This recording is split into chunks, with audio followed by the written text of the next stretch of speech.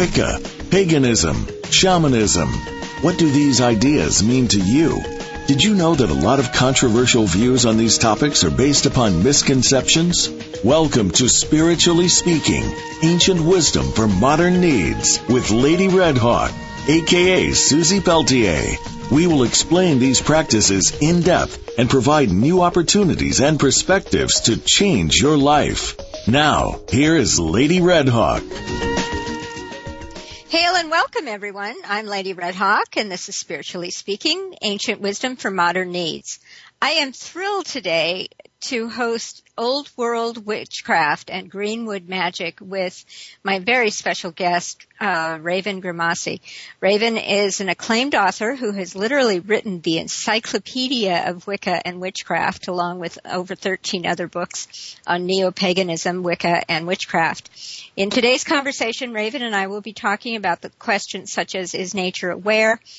What is a witch? And what connection exists between witches and the plant realm? Remember, if you want to get in on our conversation with a question or comment, please call in 1-866-472-5795. So today's show is the first of two shows with Raven Grimassi, and the next show will be next Monday, the 19th, and that will be 50 years of witchcraft, where to now? This discussion will kind of pick up where this one left off, because this conversation is going to be a lot about the history and where our beliefs are derived. And then he's going to talk about the early beginnings of Wicca and witchcraft from the 50s up to contemporary times and what the future might hold for Wicca and witchcraft. So make plans to join us for that one also. And remember, you can also listen to any past shows in the archives. Just follow the same link that you followed to get here, and that'll take you to it. So before we get started, I'd like to say that there are many traditions in Wicca. Raven is qualified to speak to the number of traditions we have. Then they're like denominations in Christianity. And these traditions vary widely in their perspectives and practices. But we agree on 2 points. Wicca is a nature worship that has nothing to do with the devil. There is no devil in Wicca. Also, because the traditions vary so widely, I'm not pretending to speak for all Wiccans. My perspective is a tradition I developed about 20 years ago, Taoist Wicca, and it's a spiritual coaching system as well as a spiritual practice. But most of your practices in Wicca traditions have those elements in them. So remember, if you have any questions, you can also email me at info@susiepeltier.com or call in 1-866-472-5795. So thank you for coming, Raven. I really appreciate it. My pleasure to be here. Thanks for having me. Yeah. So a little bit about Raven. He's a neo-pagan scholar and award-winning author of over 14 books on Wicca, witchcraft, and neo-paganism.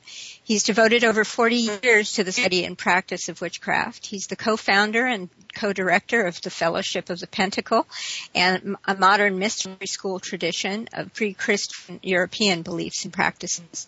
Grimassi's background includes training in old forms of witchcraft as well as British Wicca, Pictish Gaelic tradition, and Celtic traditionalist witchcraft. He's also a member of the Rosicrucian Order and studied the Kabbalah through the First Temple of Tifarith under Lady Sarah Cunningham. And in his early magical career, studied with the works of Julius Evola, France Barden, Gareth Knight, Kenneth Grant, Dion Fortune, William Gray, Austin Spare, William Butler, and a few more. So you can reach him, by the way, at www.fellowshipofthepentacle.com. That's www.fellowshipofthepentacle.com. Also www.ravengrimassi.net. That's RAVENGRIMASSI.net. And very soon to come, www.houseofgrimassi.com. So thank you again. Let me ask you, what is the concept? What is meant by old world witchcraft? Well, I'm glad you brought that up because I think that, it's the title of my newest book, but I think that people may misunderstand it a little bit. Can you hear me okay? Yes, I can hear you just fine. Can you hear me? Okay. Yeah. Good. The Old World Witchcraft, as far as the book goes, and I can talk a little bit about the concept itself, sure, but it really refers to an ancestral view versus a place, like in Europe. It is indeed rooted in old European ways, but it's really about an ancestral view, the way that our ancestors would have seen what I call the enchanted world, a world that was quite different than the modern world that we're in today. So the idea of Old World Witchcraft is this sort of primitive, archaic idea of our ancestors and how they saw the world and believed that it operated. So what we've done in Old World Witchcraft is we've sort of gleaned the practical and valuable elements of that. But I always tell my students, that there is as much ancient folly as there is ancient wisdom. So just because something is ancient doesn't necessarily mean it's sound. For example, at one time, humans believed the world was flat. That doesn't serve us anymore. So some of the ideas you have to move away from, but others are still very rooted, profound, vitalizing, and I think they're very important to us spiritually. That's kind of where we draw our nourishment from. So what then would be, from that context, what is a witch? Well, that is a good question. There's so many definitions of witch, and in the book I try to define what I mean by an old world witch. Like I said, there's so many definitions, but essentially I look at the old world witch as someone who has the enchanted world view, who sees the mystical and magical energies within nature, that sees nature as sentient, self-aware, that believes in spirits and other kinds of entities, that uses magic in his or her daily life. It's not a weekend practice, it's a philosophy and a way of being. I also kind of attach the definition of a witch as to someone who is a seer, who has some perception of otherworldness, and works with spirits, even spirits of the dead, for example. These are, of course, the older definitions of witch. And I think some people today in modern times would probably disagree, with one or two of those particular things I mentioned. I was lucky enough to have John Carosella, who's a trained shaman, on for several shows, and we talked a lot about this, the function of a shaman as a seer and a go-between between the worlds. And one of the reasons I spent so much time on it was that it seems like the practices of Wicca and witchcraft come out of these personal ecstatic experiences that and then we kind of place a scholarly view. Okay, that's a practice of shamanism, but really it crosses over. Some people consider themselves shamans and not Wiccans if they're witches, but I see historically just that seer or medicine woman or medicine man in the tribe who then wants to is studying patterns in nature and wanting to put the rest of the tribe, your arrow makers and your berry gatherers and so forth, in touch with the same ecstatic experiences of a spiritist earth that they're experiencing. Does that fit what you're...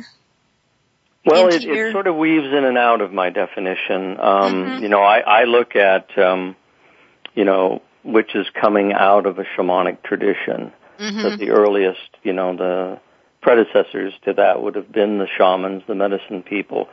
But I see the witches sort of stepping a little bit out of the direct connection to tribe and sort of being more connected with the sentient nature and working with spirits. if people came to him or her, they would certainly be put into contact with those. But I don't think that the witch, at least the early prototype of the witch, set out, intentionally to be, allowing the tribe to kind of come along with those understandings. I see. They served, but they served in maybe a less formal way. Mm-hmm. Mm-hmm. Or it wasn't part of their dedication necessarily.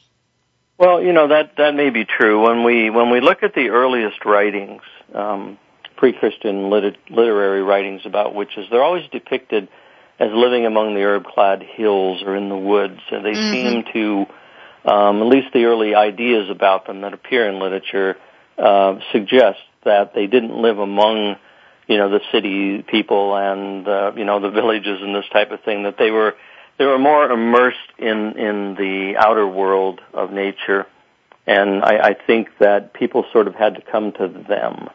Mm-hmm. At least this is the idea when I look back at what I'm reading. That's the feel that I get. Mm-hmm. Mm-hmm. That's kind of similar to what John said about shamans too. That oftentimes they lived a bit separate from the tribe, so that they kept their contact with nature as their primary experience. Yeah, I think that makes sense. Someone who is intensely connected to otherworldness, needs that isolated, separate time to stay attuned, to recharge. And I think if they lived, central to a village or city, they would be as immersed in the mundane life as the rest of the tribe. And so it was probably necessary for them to commune more directly, outside of those so-called civilized places. Mm-hmm. Mm-hmm. Very good. So if that's an old world understanding, is there much difference between that understanding and today's approach? Of course, we don't categorize quite so well as we used to. Well, we live in interesting times. If I can get a running start at answering that question, I first became involved in the community of Wicca and witchcraft quite some time ago, the summer of 1969. And back then, everyone was sort of on the same page. We had the same terminology, the same ideas. And it was that kind of commonality. Today, if you go on the Internet or you talk with people, there's so many different definitions and phraseologies and whatnot. It's really hard to get a consensus. And so, someone might say they're a witch or a Wiccan. And I always ask when someone says those things to me, I always first say, what do you mean by that? So that I can really understand where they're coming from, because I don't want to put my preconceived notions on what they mean by that. Mm-hmm. And what I hear coming back to me is such a variety of things. Sometimes someone will say, well, I'm a witch, and that means that I practice magic and herbs and spellcraft, and that's like it. And I go, oh, okay. And then someone else will say, well, I'm a witch, and I'm very much in tune with spirits and sacredness and spirit of the land and, moon and stars and that type of thing, and I go, okay. But I hear so many different ways. So today it's quite a mixed bag, and I'm not saying that anyone is wrong, but these are facets, I think. It's like if you have a crystal and you turn that crystal, you have different facets cut on it, like a diamond, and each one reflects its individual light as that light hits it. And I think that today when we hear people defining themselves as Wiccans or witches, I think it's that turning and flash of light on that facet. That's a piece of the definition coming from an individual. Mm-hmm. And it also goes according to what skills and talents people are bringing in to get us past the hump, you might say. Yeah, right. In order to turn the tide. Well, speaking of that, I had a guest on the other day who talked a lot about permaculture, and permaculture is a very important concept in the craft these days. But the roots of permaculture come from the concept of Greenwood magic. Would you tell us a little bit about that? Well, I can speak to the Greenwood magic idea, and this is the concept that nature itself is sentient and that there are beings that are attached to different places and such. Similar idea to the modern concept of, a human being having a soul within a flesh body.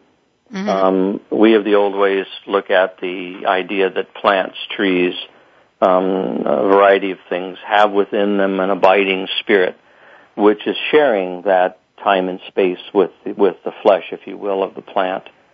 And in it, there's a direct connection of those spirits back to the idea of what is divine within nature. So you have this communication coming constantly from plants and their spirits, and especially from trees, which are the deepest rooted ones. Mm-hmm. But we also have the idea, at least in the tradition that I practice, of what we call the organic memory of the earth.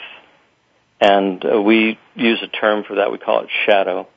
And the idea of shadow is that every living thing that ever died on the planet had its essence absorbed into the land itself. And the mineral composition of the land retains those memories. We call it the bone memory of the earth. Mm-hmm. Very much like a crystal. People, believe a crystal can hold energy. We certainly use it in technology today. There are crystals that exactly do that. But the idea is that these memories are rooted in this place called shadow beneath the soil, and that plants have the unique ability to tap directly into minerals. They have which absorb minerals from the land, and so they literally speak to shadow, if you will. And so this ancient memory and spirit of the land abides in the shadow, and then plants pull that out. And their spirits can articulate that to human consciousness. And this is the idea that we work with, at least. And perhaps as we get in later to the show, we can talk about some of these messages that are coming from the green world these days. Yes, very much so. So this awareness, I almost look at it like, the subatomic particles called the quarks that they've discovered. That quarks are, of course, in everything. So that validates animism for me. Yeah, it also ties in very much with quantum theories and this type of thing. It's very interesting. Yes, it's fascinating that science is beginning to validate these ancient views. Right, yeah, I always like the term that science is catching up with ancient knowledge. Right, because they're talking about, the quarks. So it's almost like the quarks, what is divine within us, can speak to the quarks in the plants, what is divine in them. And it's almost that's like an that. Interesting way of putting it. Yeah. It's great fun when the plants begin to kind of open up and you listen and find out that indeed they have spirits, and that it's no accident that distillates are still to this day called spirits. Because you're imbibing the very essence of the plant, and it changes you. Right. Yeah. And we know from some scientific experiments, like they've connected plants to sensory devices and done things such as lighting a match and burning a leaf and watching the reaction on this sort of graph, and then touching a match. Bringing the second match close to the plant, but not touching it, and then the plant will react the same way as it did when it was burned.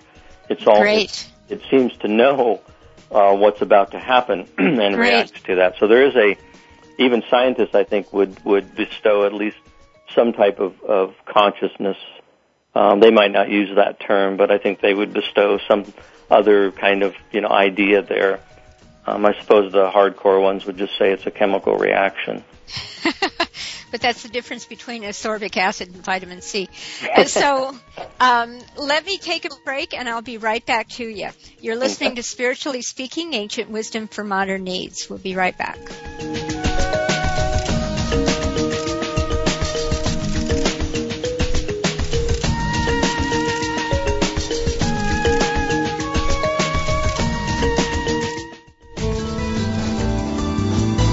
The Voice America 7th Wave Channel.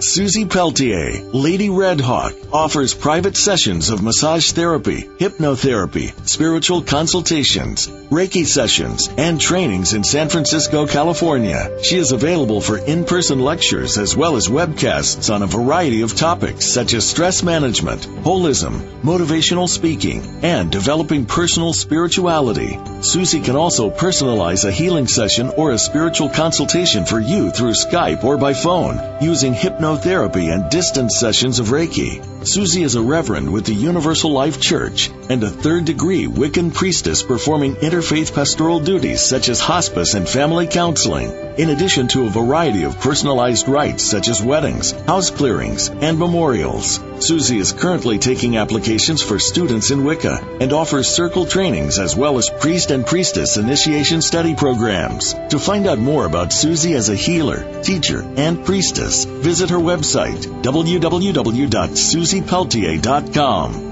Email her at info@susiepeltier.com or visit the Facebook page to find out more about Taoist Wicca.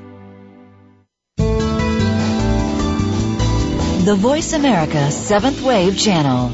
Be extraordinary. Be the change.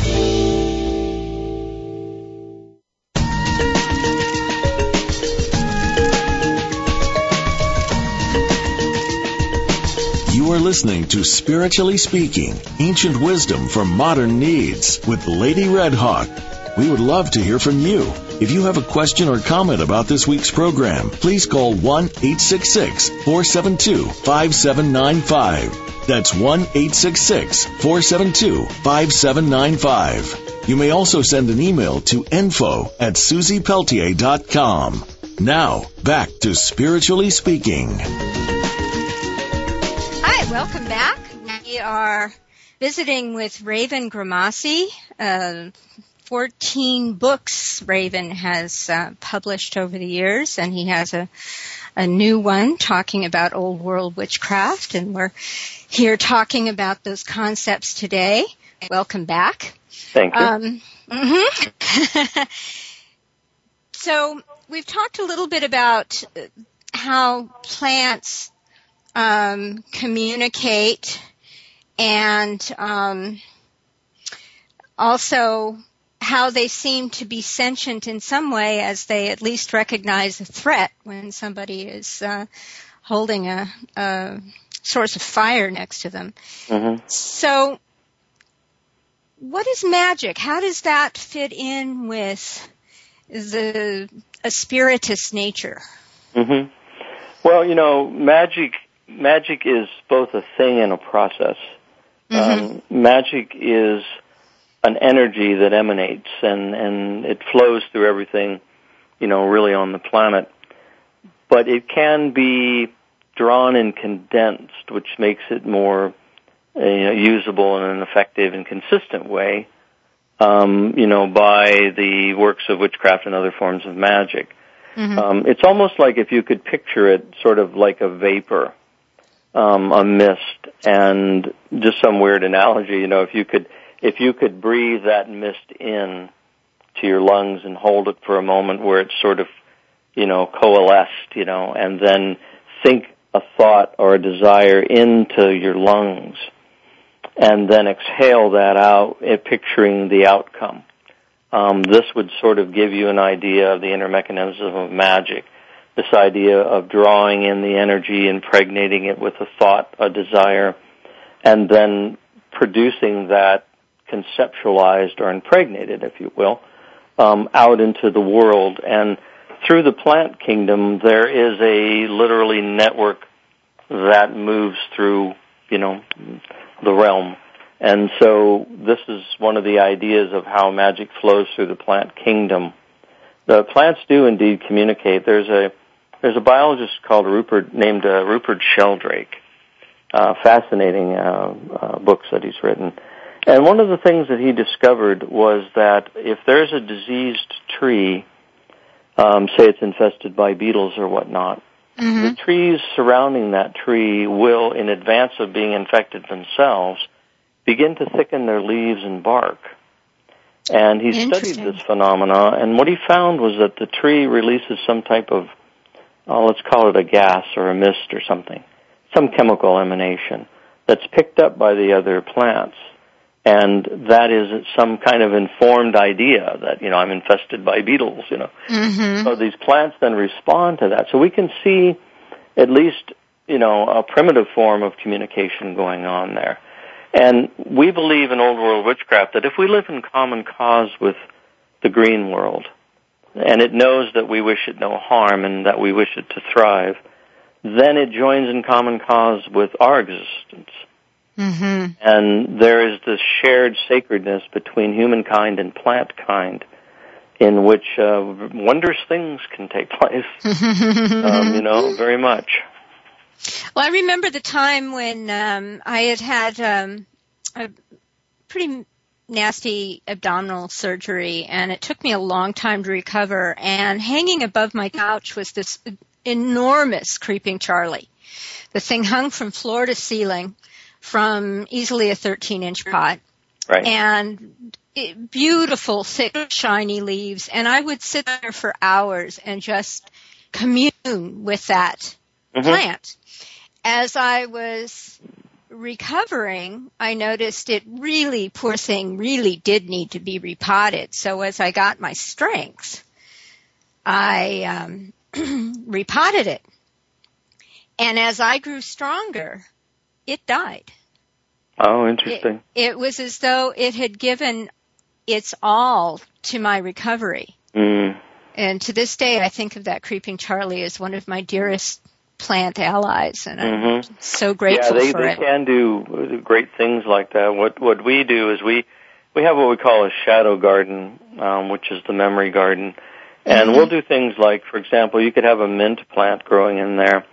And every time you water it, you breathe on the water and you impregnate your breath, blowing on the water and thinking about the power to heal and mend and fix and repair. And then you do that over the water and you really charge that. And then you pour it to water the plant. And as you do, you talk to the plant and say, this will enhance your ability to heal. This will bestow upon you the connection to send your healing forces and whatnot. So the plants really grow this memory.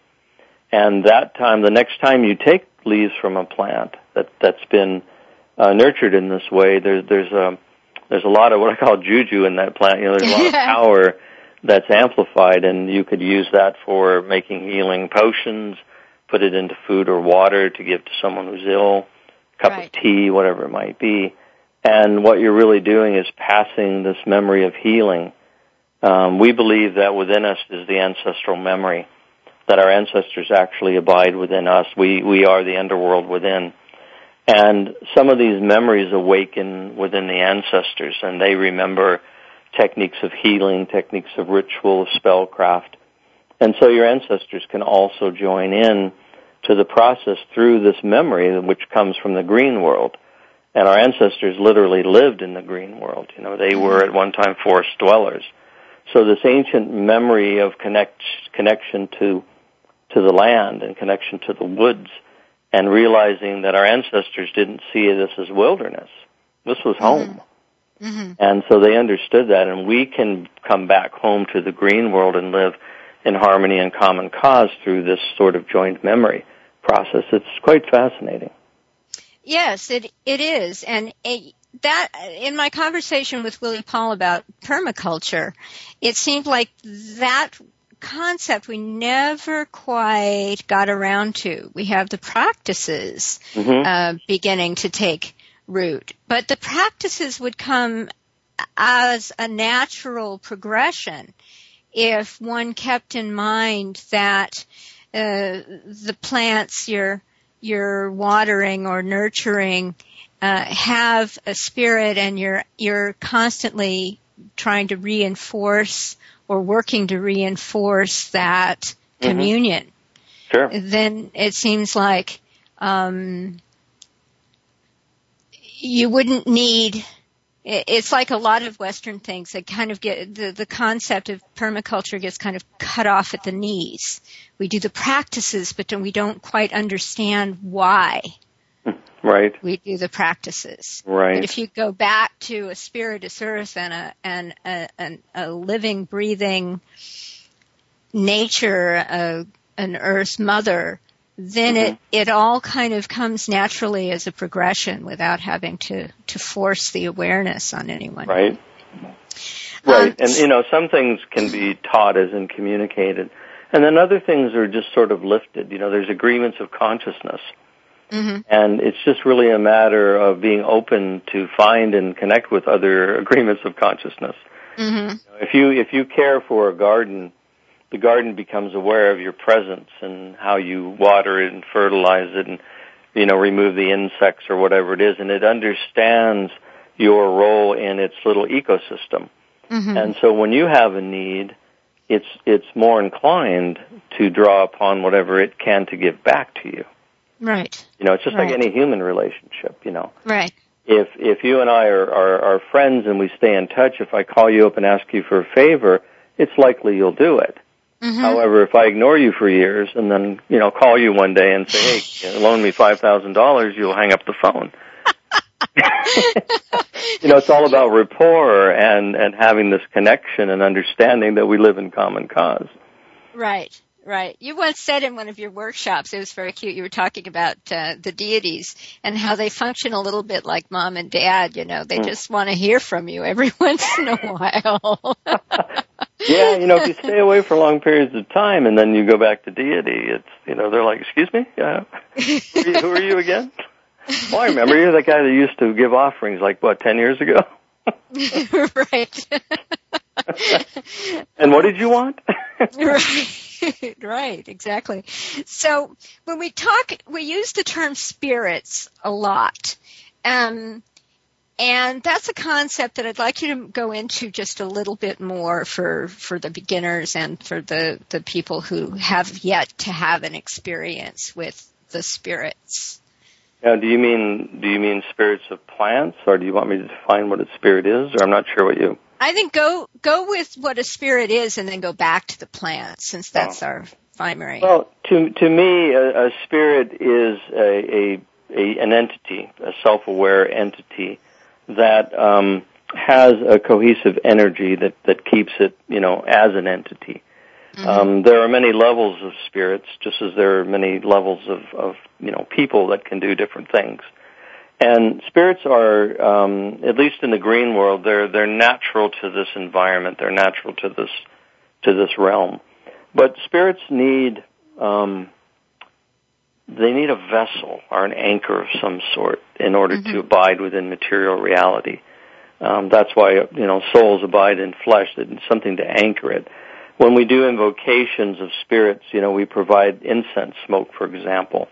And the old belief there is that the spirits wrap themselves in the smoke and have a body, if you will, you know, within the smoke that they can stay around the ritual setting. You have to provide that environment.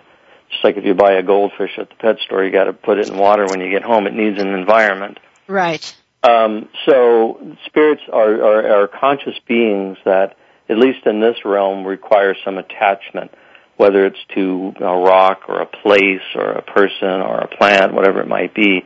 They tend to sort of abide, I don't know if they, you know, recharge within that, whatever it might be.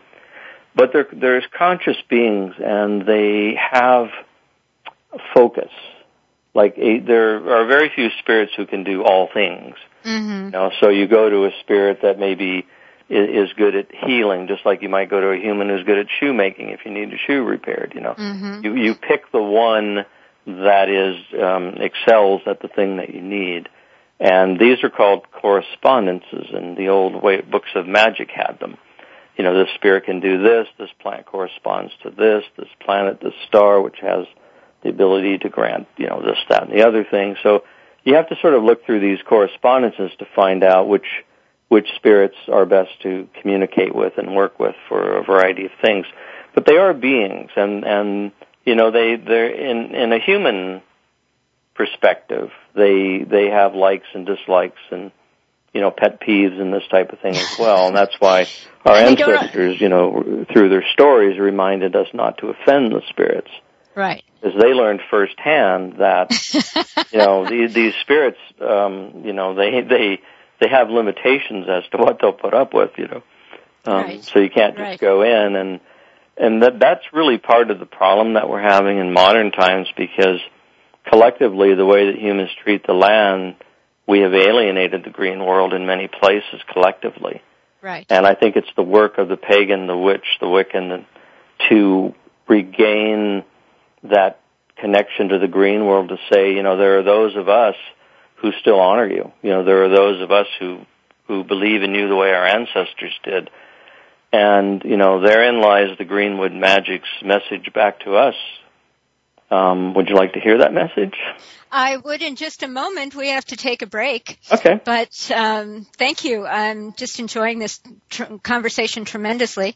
And I'm reminding anyone, if they have a question, as kind of your last chance to email me on something. So info@suziepeltier.com, and get your question in, and we'll take a break and be right back.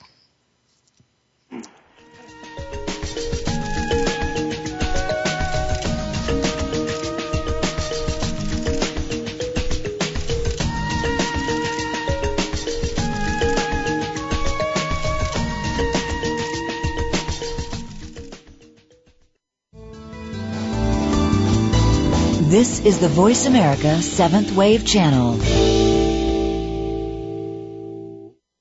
Suzi Peltier, Lady Red Hawk, offers private sessions of massage therapy, hypnotherapy, spiritual consultations, Reiki sessions, and trainings in San Francisco, California. She is available for in-person lectures as well as webcasts on a variety of topics such as stress management, holism, motivational speaking, and developing personal spirituality. Suzi can also personalize a healing session or a spiritual consultation for you through Skype or by phone using hypnotherapy and distance sessions of Reiki. Suzi is a reverend with the Universal Life Church and a third-degree Wiccan priestess performing interfaith pastoral duties such as hospice and family counseling, in addition to a variety of personalized rites such as weddings, house clearings, and memorials. Suzi is currently taking applications for students in Wicca and offers circle trainings as well as priest and priestess initiation study programs. To find out more about Suzi as a healer, teacher, and priestess, visit her website, www.suziepeltier.com. Email her at info@suziepeltier.com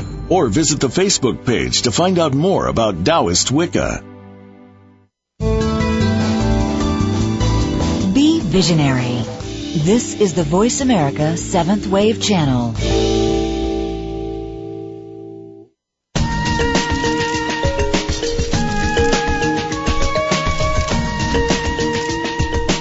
You are listening to Spiritually Speaking, Ancient Wisdom for Modern Needs with Lady Red Hawk. We would love to hear from you. If you have a question or comment about this week's program, please call 1-866-472-5795. That's 1-866-472-5795. You may also send an email to info@suziepeltier.com. Now, back to Spiritually Speaking. Hi, welcome back. We're in conversation with Raven Grimassi, author of Old World Witchcraft, and we're talking about spirits and the work with plants and all kinds of good stuff. So thank you for sticking around. Please remember, mark your calendars for next week's show is also with Mr. Grimassi, and we're going to be talking about the 50 years of witchcraft and where it's been and where it's going. So that's going to be a really, really interesting conversation with this very, very learned author. And I'm really excited for it. So just before the break, Raven, you had a point you were making, and I'm sorry I had to interrupt you. But you remember what it was? Well, I think it was the message of the Greenwood. Ah, yes. Thank you. The green world communicates, and there was an interesting special that was on TV. I think it was called 100 Years After Humans. I don't know if you saw that. No, I didn't. Well, it was interesting because they speculated what the world might be like if humans disappeared entirely. what would happen 100 years later? What would the world look like? And it was fascinating. Oh, how the Greenwood reclaimed so much. Yes. We get glimpses of this, like the ancient civilizations that disappeared, South America or Mexico, and they, you see in the movies where they have to go in with machetes and they hack through the jungle and they find this, civilization, ruins or temples or whatever. Mm-hmm. The idea that, whatever humans have constructed, when they're gone, that the Greenwood just reclaims the land, reclaims the space. And I think that this is an important message because, here in 2012, there's all of this talk about the end of the world. Mm-hmm. There's everything from the Christians and rapture to some of the interpretations of the Mayan prophecies of the end of the world. Some people see it as a transformation. Some people see it as destruction, renewal, whatever. I suppose some people even think, the UFOs come and, land and make everything all better, or all worse, depending on your philosophy. Or we lose our gravitational pull and we float off. Yeah, exactly. Someone deflates the Earth like a helium balloon and, whatever it might be. But the Greenwood message is interesting because the Greenwood has no fear of disappearing. It knows that it's here to stay. And its message is to us for caution that if we want to continue, if we want to exist and live in common cause with the planet, we must get back to the ways that our ancestors lived in common cause with nature and honored the land. And the Greenwood message is about returning to that the souls travel in groups. This is one of the messages. And they have returned in the form of today's pagans and witches and Wiccans and all the people and all the things that they have. The souls have returned to turn this tide. At this moment of human abuse of the planet, the souls have come to join back with the Greenwood. So it's kind of this united, stand. And the Greenwood says to us in terms of tenacity, one of the messages I got was, I was walking along and I saw a crack in a sidewalk. And anytime you normally see a crack in the sidewalk, what do you see in that crack? A little blade of grass or a weed or something, right? Something defying the odds. I'm sorry? I said something defying the odds. Yeah, and it's the Greenwood. And Greenwood is saying, humans, you can lay asphalt and concrete, to your heart's content. But when the cracks appear, or you don't care for it, Greenwood says, I reclaim it. Because I will remain constant. I was listening to Joseph Campbell the other day, and he was talking about grass, and he was saying people go out and they mow their lawns every 2 weeks, and they cut the grass back. They cut off its growth, but the grass doesn't stop being grass just because every 2 weeks you keep cutting it back. Right. It's always in the process of being grass and growing. You can't stop it, with just the human thing. So the Greenwood is saying, join with us in that mentality. Join with us in the idea of longevity, not destruction. Stop creating thoughts about destruction and ends, and think of yourself as the Greenwood magic itself, that you endure, you persevere, you are tenacious, you will bring back. Nothing can destroy you. In the cracks of civilization, you slip in between and continue to grow. So it's really this sort of very positive message, unlike a lot of the messages we hear today about, what's happening to the planet and all this type of thing, that the Greenwood's very much encouraging us to live on and flourish and live in common cause. And part of witchcraft, to me, old world witchcraft, is using those tools and working with spirits again to turn this tide and bring us back to when we lived in common cause with nature, and then we can be the people we were meant to be in connection with how the earth functions. Mm-hmm. Yes. And I think that's what, again, ecology and permaculture are coming coming into a half-hearted realization of that. Like I said, they do a practice of it, and they're preaching the practice of it, which of course just makes perfect sense on a logical basis. But they're still lacking the heart-to-heart connection. Right. That there's the division, isn't it, between, mind, body, and spirit, Yes. Yes. The seers understand that the three are integrated, and so it's really the magician, the witch, the pagan, the seer who understands the spiritual mechanism, and that's why we're here. That's why we've come back to this time, to be the presence of that spirit in a world that has forgotten that and has turned into matter, physical matter. That's, the outdwellers, I call them. They live outside of these seership ways, but the spirit souls have come back to say, no, you can play all day and do the physical thing if you want, but we are here to assure that the spirit and soul animates and drives this thing forward. The interesting thing about it, and the one of the things I try to convey to my students is that you have to bring the magic to it. You have to set aside disbelief. You don't have to believe ahead of time. Right. But you do have to set aside disbelief long enough to begin to be willing to trust the paranormal experiences, the experiences that sit just beyond, just alongside normal. And we might, in 50 years, science might come along with a nice little explanation of it. But nevertheless, if we keep the spirit of essence that, hey, I just got a love pat from the universe. I just had a moment of communion with his plant, or I just had a moment of communion with my pet, or I recognize that this phone call or meeting this desire I've long had is in the works, that I'm in the process of because my being is essentially magic. And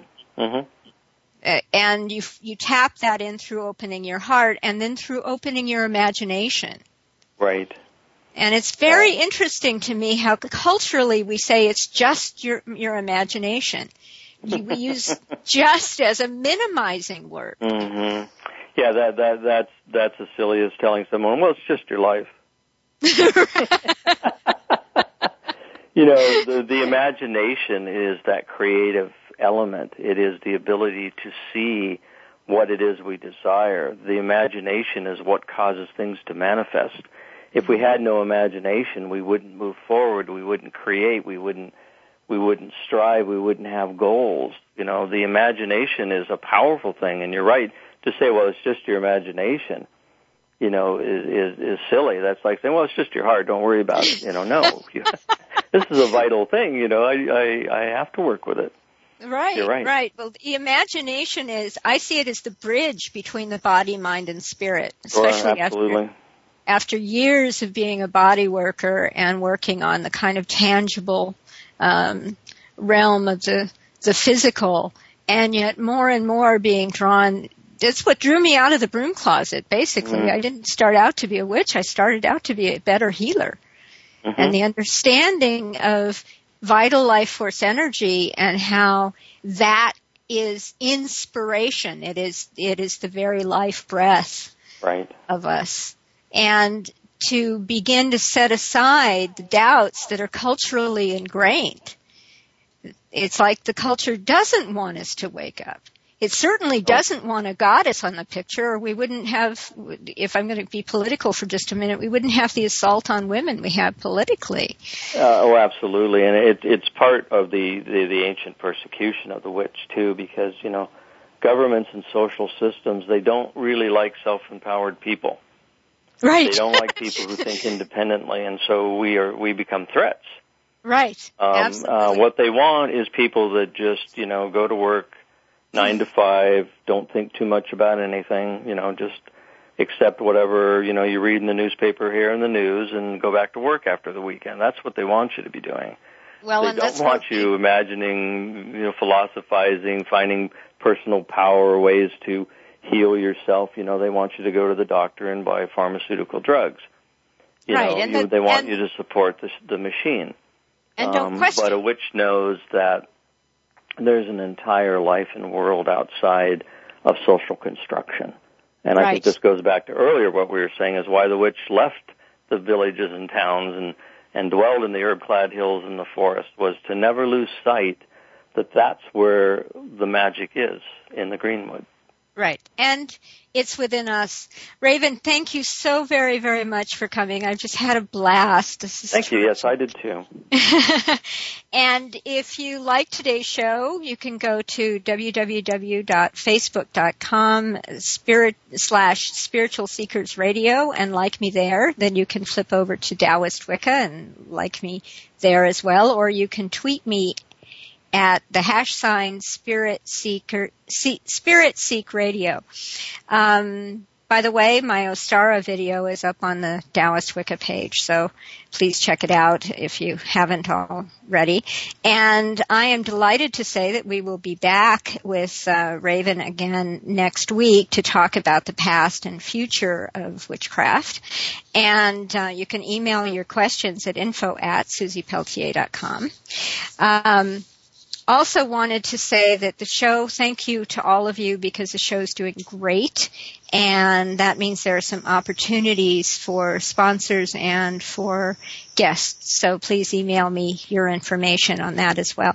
So thank you. Remember, all of you, that the magic is in you. Not only literally, but the magic is in the world that surrounds you. Say hello to that little plant that sits at the crack of your sidewalk, and I don't know, maybe water it or something. Give it a hello. Thank you to it for its perseverance. Yes. And I think if that's the biggest message we can take away from today, if I hear you correctly, that the Greenwood is such a wonderful first-hand teaching of the magical world that is us and surrounds us, and that when we open our hearts to that magic, we can actually hear the Greenwood whisper. Absolutely. Whisper the message that there need be no end. Right. Continue on. Don't think of destruction. Think of renewal. Right. Yes, that's very important as we inch up to the Ooga Booga Day of Yule 2012. I'll be sitting in my garden laughing on that day. Me too. Well, thank you so much, Raven, and I'll talk to you next week. Thank you, everybody everybody else. It was a pleasure. You're quite welcome. Hail and welcome. Hail and farewell. Blessed be to all of you, and the magic is within you.